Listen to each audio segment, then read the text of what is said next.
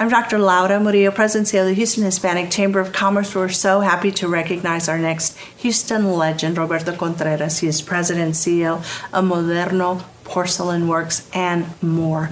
You're going to learn a lot about some of his big projects in the city and across the country. Roberto, thank you for being with us. No, thank you for inviting me. We've been involved with you for many, many years at the Chamber and have seen you grow and just do so many great things. Moderno Porcelain Works is your newest venture. And before we talk about that, though, tell us a little bit. Your journey has been extraordinary. How did you get started? What was one of your first big breaks? Oh, my God. Where do I start?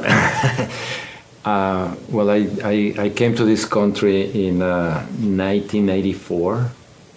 I came because my parents have moved into the country about a year before, and they kept on inviting and saying, "Hey, you guys have to come. You guys have to come."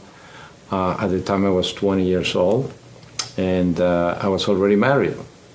I was already married with a little baby girl. Mm-hmm. So my wife and I, Claudia, we decided to, hey, we could always, go and try it and see and explore something new. And if we don't like it, we could always come back to Mexico. So we decided to move to Houston.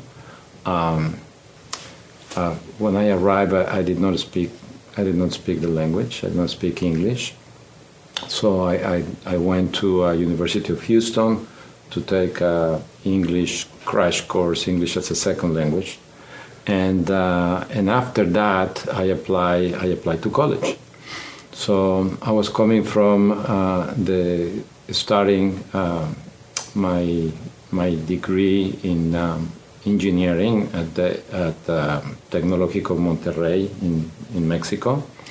And when I arrived here, I knew that I was not going to do engineering because I was really struggling with it, and really my mind was in business.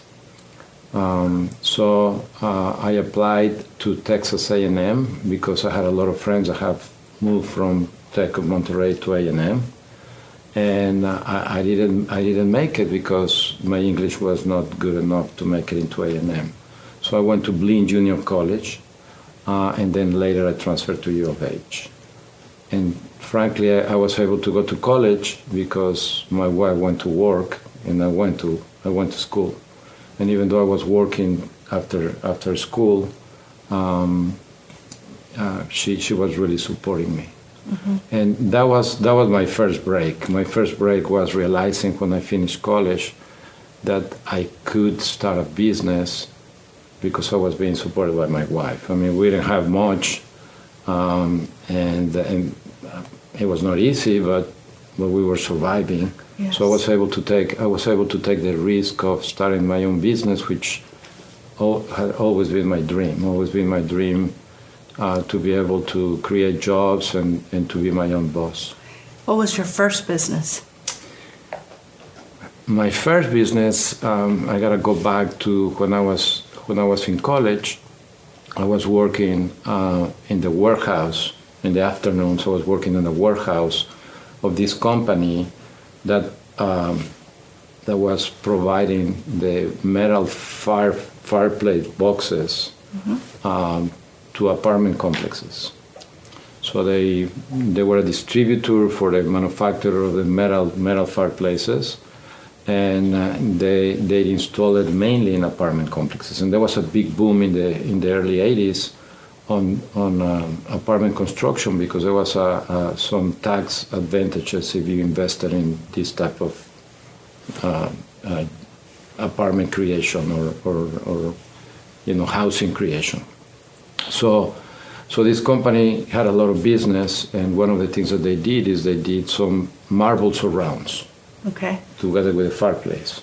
So in many cases in the summer, I was in charge of actually, making sure that this got installed properly and it was happening. And I always asked them why they were not doing marble in the vanity tops of these apartments, and they said that it was because of breakage, because they were importing the marble from Italy and from Mexico, and when you bring a piece of marble with a hole, it breaks.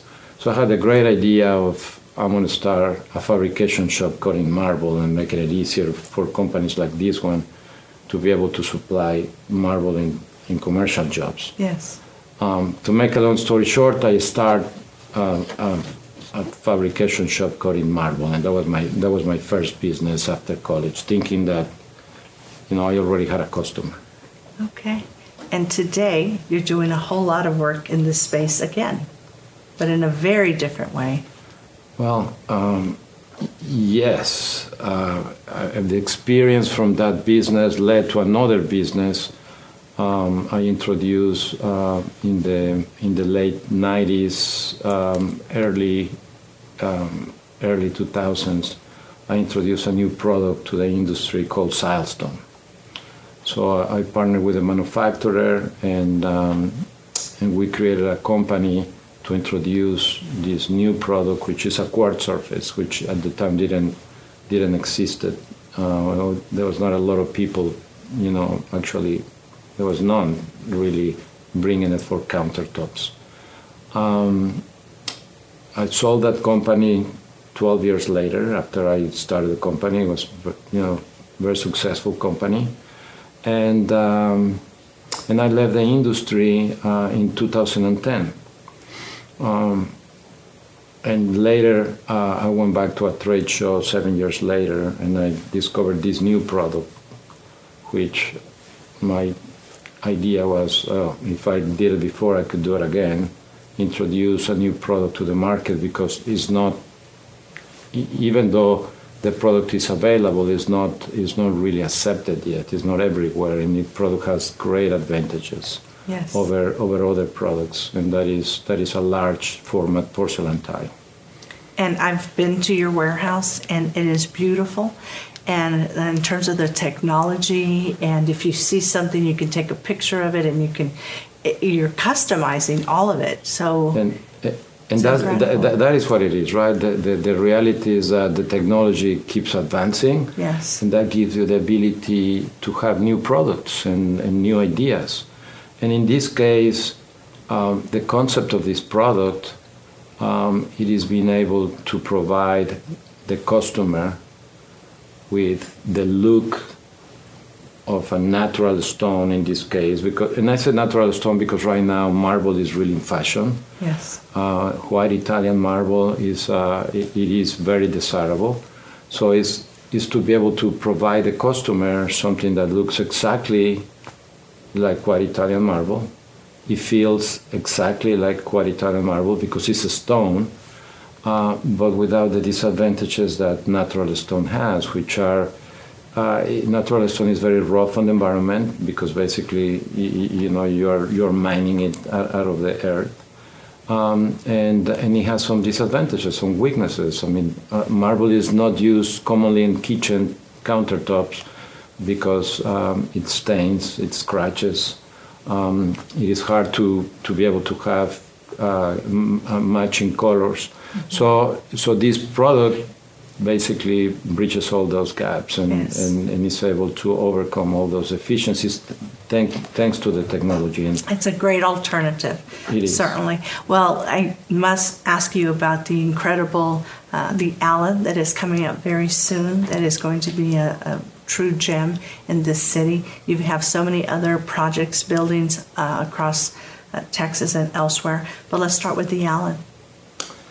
Well, the Allen is definitely the largest real estate development project that our company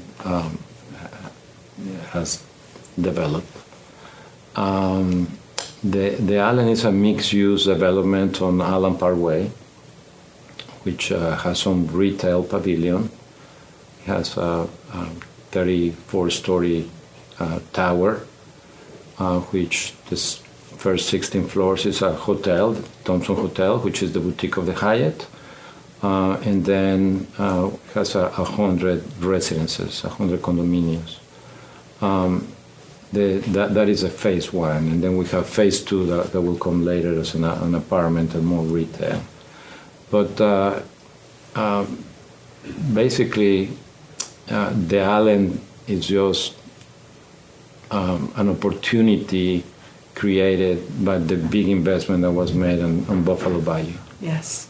Because it's a great location now, but it's really leaning on that big investment that the Kinder family and the city of Houston created with Bayou Bend Park. And it's going to be extraordinary. We can't wait to host our gala there in 2024, and it'll be around the corner. And certainly going there, having been in San Antonio at the Thompson that you have there, and it's extraordinary having come to this city, as you mentioned, to Houston, without the language, without any connections, if you will, that you are a true American success story. Oh, so we're so proud of you, and you've always been very engaged with the Chamber of Commerce. Anytime that I have called, you have been there. So we appreciate, we value, and we thank you. Well, and I appreciate everything that the Chamber does for the community and for business people. Thank you.